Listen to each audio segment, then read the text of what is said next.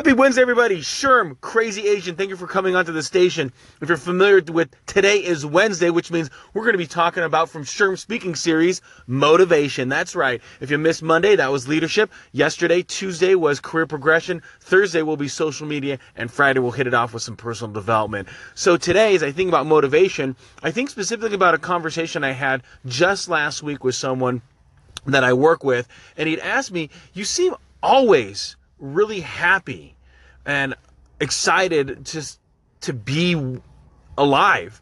And he said, why is that? And I had to think about that. And I first said, because we're alive, man. Like, this is a good thing. Like, and so I haven't had necessarily like a live or death, near death experience kind of a situation.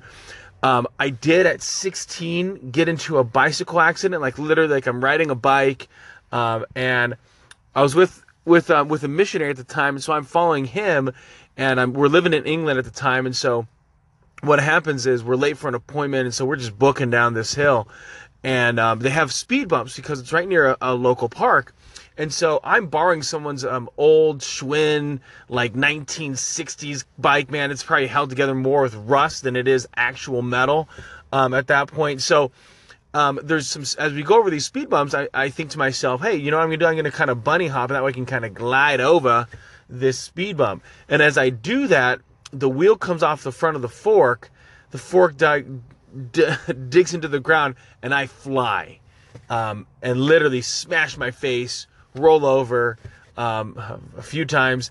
And what happened is that I smashed 5 teeth. They got into my mouth, just totally cut it up. And I had a bunch of scrapes on my hands, and the entire right side of my face was just totally like ripped off. Like if you were to have a piece of pizza and just take all the toppings off and just left with just the dough and the marinara sauce, that's basically what my face looked like. There's a nice image for you next time you have pizza. Think of my messed up face. And but luckily, I didn't break any bones. So even though I had all these, these scratches and marks and bruises on my hands and elbows, and I remember even like on my hip, I was lucky that the only thing that really broke was 5 shattered teeth into my mouth. And so, one of the funny things is, in England, it's 999 to call for emergency.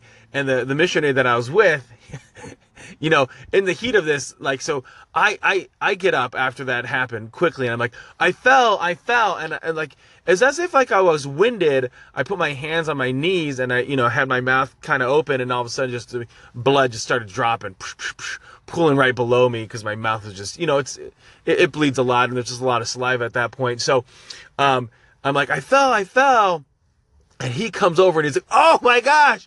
And so he runs over to the neighbor, knocks on the door. He's like, call 911, call 911. And I remember thinking as he's doing that, dude, it's 999. You got to tell him the right thing. So I was 16 at the time. I was 15. I was going to be 16 like in like 2 months. So he's like, oh, lay down. And so I laid down while the ambulance comes and gets me, and they're looking...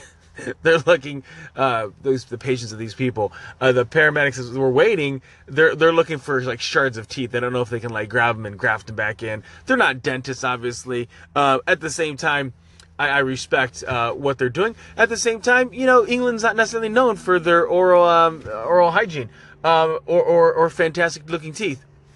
And nor am I at this point, now that I have 5 fake teeth. And so I can say that with not hopefully offending anybody.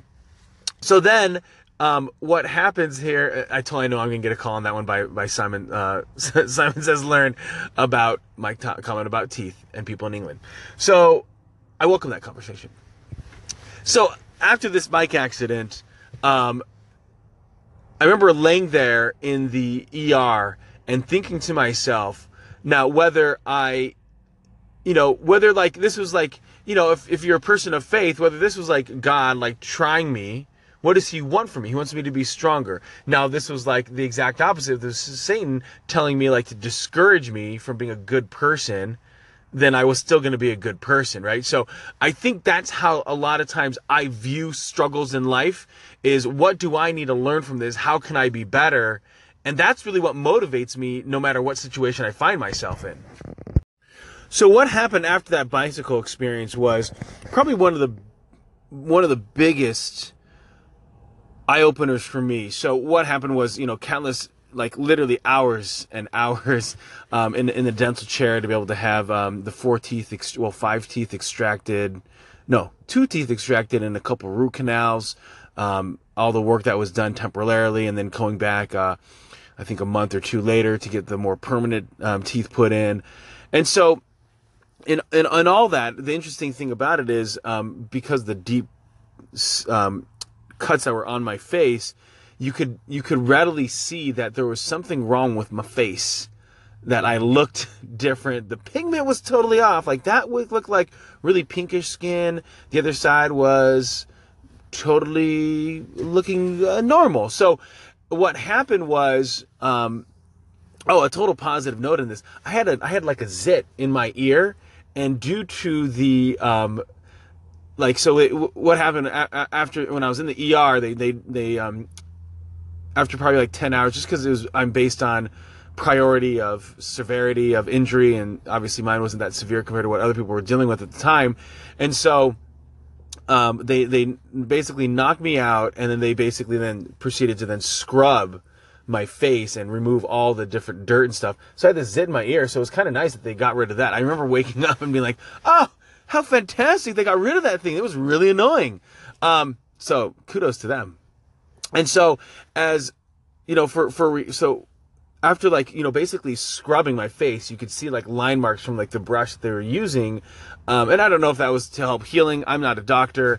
And so as my skin was healing, you could totally notice that something was up. Unfortunately, and pretty common, is that just based on what happened to my body is I got pneumonia as well on top of this. And what was really odd is that my lips fused together. And so I literally only had like an opening on the right side of my mouth to get like a straw through. And I remember poor mom like blending up like chicken noodle soup and me trying to suck it through a straw. Just the patience of this lady, she's just amazing. So, and that's just mom. So, and then literally after like maybe 10 days, my lips like literally peeled off like a wrapper. It was the strangest thing in the world. It was really weird. Anyway, so, in this recovery mode, I was so self-conscious about how other people perceive me. It was probably one of the last times I actually gave a crap about what other people thought. And surprisingly, the previous experience to that was when I was in 6th grade.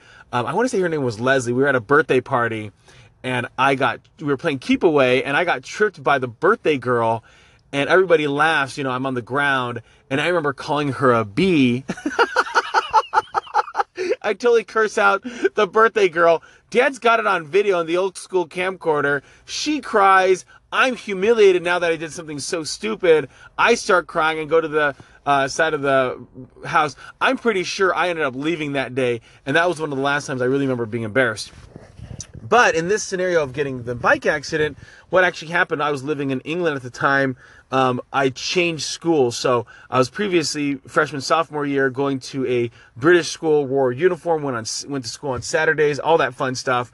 And then I ended up living at a boarding school down in London because it was an American-style school. They had the American curriculum. So my freshman, sophomore year, I took GCSEs, if those of you are familiar with the British system. And so I'm at this school, and I don't know anybody. My roommate, it hasn't moved in yet. My brother is my next door neighbor, but he's new too, so he doesn't know anybody. The only person that we both collectively know is my brother's roommate named Rob, who's just an amazing human being, who actually still lives in London. After graduating from college, I ended up going there and has been there for almost, I think, 12 or 14 years. Anyway, so what happens is I'm just super self-conscious. I don't know anybody. I got this obvious look on my face that there's something wrong with my face, and I'm totally self-conscious about it. And I remember distinctively being in my dorm and going to myself, what am I going to do? This is crazy. This is horrible. What should I do to make friends? So what did I do to make friends? Now, this experience for me, I'm a person of faith. This drove me to prayer. because I was literally beside myself. I had moved to a new school. I didn't have any friends, or at least that was the perception. I didn't have any friends. My roommate hadn't moved in yet, and actually wouldn't move in. And then I got a new roommate from Japan. And so I remember deciding to pray and say, you know what? I felt like I should come here to this school, and I'm not having any fun. I'm not having any friends. I need to have friends. And so for me, that's how my faith works. For me, I feel like if I pray, then I feel like I'll get answers and I'll get direction and I'll get some kind of semblance of normalcy. That's how I view prayer and faith. And so the answer that came to me distinctively, it wasn't this firestone of, fire and brimstone kind of situation. But number one, first was peace. And the next one was stop worrying about yourself and start worrying about others. And so that was one of the first glimpses I had in my life personally on how to make friends. That I should stop worrying about my own needs and my own desires and start being more concerned about other people. And so that's what I decided to do.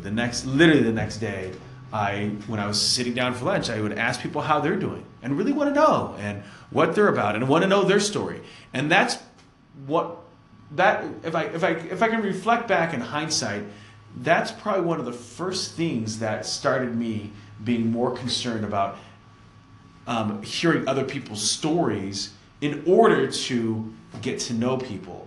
Where I think prior to that, I still had this attitude that, yes, I was conscious that there were other people around and I wanted to make sure that they were happy. In order to make friends, I thought that if I was funny enough or I was outgoing enough, that they would just be attracted to me. So it was more like I decided to then go on the offense in a friendship role. And that's, I'm going to come at you and meet you and hear your story and ask questions about you. And I'm more interested in you. And then I don't care if I have friends or not. And that attitude has taken me from that, 16-year-old kid to definitely the crazy Asian in college. And now to where I'm at in my role right now, where I literally meet new people on a regular basis. And I absolutely love it. I'll go and introduce myself. My favorite line is, "Hi, I'm Sherman. What's your name?" Boom, it's straight and to the point. And I don't know you. Tell me your story. What do you do here? How long have you worked here? Tell me about yourself. I love to hear that story. And so that experience was a springboard to me in becoming more outgoing and not being self-centered in order to meet new people. And I hope that so this experience for me, again, like I told you before, it was not life or death. This was not looking death in the face and saying, "Hey, I embrace every day." It was, though, for me, if I stopped worrying about my own needs and focus on the needs of others, that's how I could find happiness. And from a standpoint of having friends. And I have this attitude still today. I'm honestly more concerned about how you're doing and what you're going through. And if I could be of any kind of resource or any kind of sounding board to you, that's what I want to do. If you were to go on my Calendly, you would see that there's a business meeting if you want to have an hour conversation with me. There is and again, there's no cost to you just because I love helping people. The other one is a 45-minute podcast. Again, it's about your story, not mine. I don't need to tell my story. You're already kind of hearing it right now through the podcast. The next one is there's literally a 15-minute positive vibe call that if you want to get on, and it's just all about you. And then finally there's a 30-minute a call that can just be a check-in and, hey, you just want to talk. And that's the way that I view my relationships with you and people face-to-face is I want to be able to help you win. So the bike accident was my springboard to be more concerned about others and their well-being. And I knew that when I was more concerned about others, good things would happen. And so that's really where I end up having my context for life really over the last 22 years since that experience. Yes, I'm 38 years old. I know that might lose some of you. I might gain a few too. So the idea is that to answer this person's question, why am I always happy? Number one is that's rooted in the idea that I love life. I want to get to know other human beings. I want to know what goes on in your mind and how your life is. And most importantly, as I think about why my happiness is a lot of that's rooted for me based on my faith. And I know for some people, they don't have that. They don't have that. That's not what drives them. That's not what gives them peace of mind. For me, it does. And it allows me then to have the right perspective because I'm a believer that I'm a spiritual being having an earthly experience, not a mortal person just kind of having a good time. So I'm more focused on things that are more lasting than the finite. I care more about my legacy to my family and to others than I am about the stuff that I can accumulate or the stuff that I've got, because all that is going to wither away and rust and rot, right? A house rots away, a car rusts away. All these tangible things eventually go away. Now somebody might be sarcastic and say, well, diamonds last forever. Okay, well, fair enough point. But you can't take them. There's no pockets on a hearse. They're not getting buried with you. And if they are, they're no good to you. I think the pharaohs of Egypt proved that point when they built these lavish pyramids to be able to keep anything out and to, of course, hopefully grant them into the next life. And we realize that once they're dead, they're dead. And almost immediately, those pyramids were pillaged and robbed from. That's what happens when you bury jewelry or high-end things with you. There's no value to it. In life, you're going to find greater satisfaction chasing things that have long-term value, almost like eternal principles, if you will. So it's going to be more important, in my opinion, to be someone that has character, that has compassion, that has love, and a desire to help others than having a Ferrari Testarossa. I think it's going to be more important for a person to be giving and compassionate than to have the nicest house on the block. I think it's going to be more important for us to have characteristics like perseverance and stamina and willpower and motivation and inspiration and all these other characteristics that we can build as a human being than all those other things that we can accomplish in life. Now, I'm not saying that you should not have pursuit towards some of those things, because I think it's in the pursuit of those things that we find greater character, that you find depth of character, that you find the qualities and the principles and the values that you're looking to develop. However, don't put all the stock on those things that will go away. Value all the things that you're becoming. That's why I think so many people talk about the process is far more important than the results. And the process, the habits that you're building, is the character, the person who you are. When it comes to exercise, that's why I'm more focused on chopping wood, carrying water. I'm more focused on my exercising, what I'm doing, and what I'm consuming than I am the result of, do I weigh this much? Do I fit into these pair of pants? How do things fit? Because for me, having a healthy life is a lifelong pursuit. It's not just going to happen here for the next year or 6 months. It's going to happen for the rest of my life, and I want it to be as healthy as possible. And despite that, all those good things that I'm going to be looking at doing, I know that there will be some different difficulties as my body changes as I age. There's going to be different things that I'm going to have to adjust as time goes on.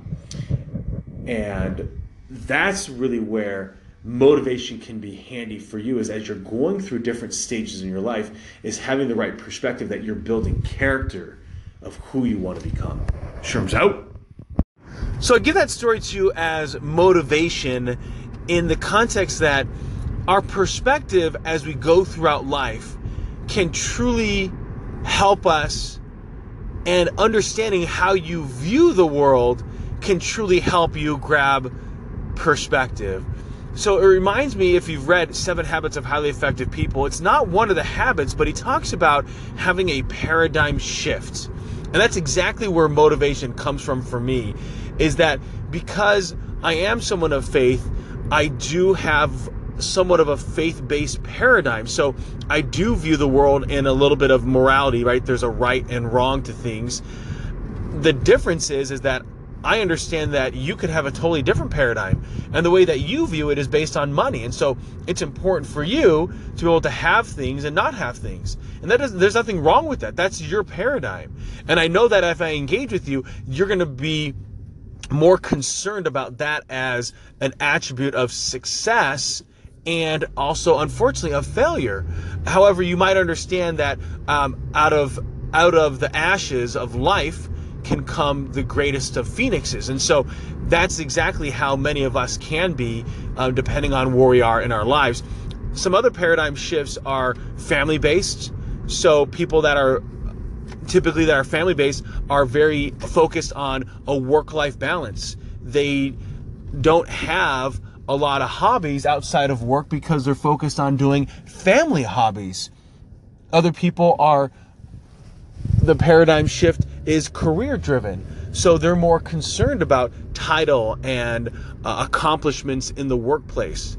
And so in all this thought process, the moment that you can understand and identify what your paradigm shift is, first, before you shift it, is know what your paradigm is. How are you viewing the world? And the other was, are you judging people based on your paradigm and not the reality of what is? So, just because you and I might have specific views towards life doesn't mean that that's the right way to view life.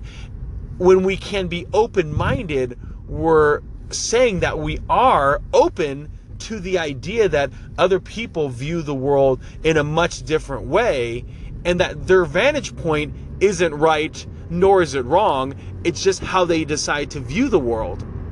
And I want to be able to make sure that as I engage with people, I allow them the freedom to allow their paradigms to be heard and not convince them to the point that mine is. I want to maybe persuade them just to see my perspective. They don't have to come on board and believe and see the world the way that I see it. I know that each of us are going to be going through different things in our lives, and we're going to struggle with some things that are going to be tough.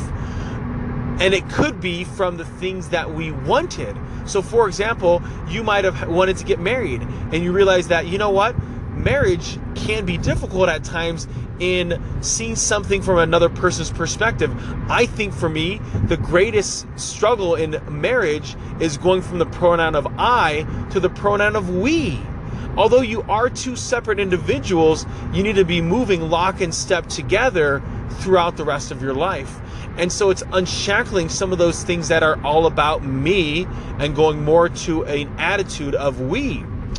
I think about the person that wanted that new promotion or wanted to start their own business, and they realize that the responsibilities that they're up against are far more difficult than they imagined.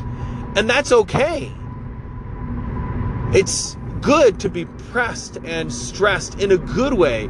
It's the one that gets you up out of bed and decides to make those phone calls and make yourself uncomfortable to be better.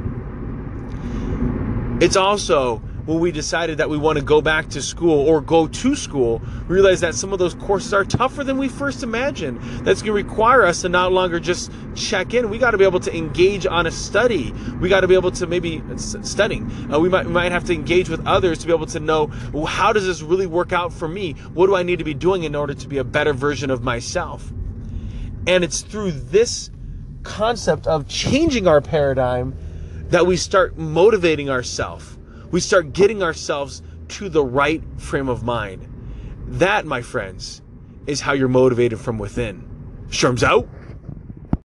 So let me connect the dots on this thought process of how this relates to motivation and really just kind of round it out. So the reason why I started out with this bike accident is that it changed my perspective on how I engage with people from building friends. So instead of me being concerned about who I was friends with and building friendships, I focused on them. I focused on other people and their needs and their wants.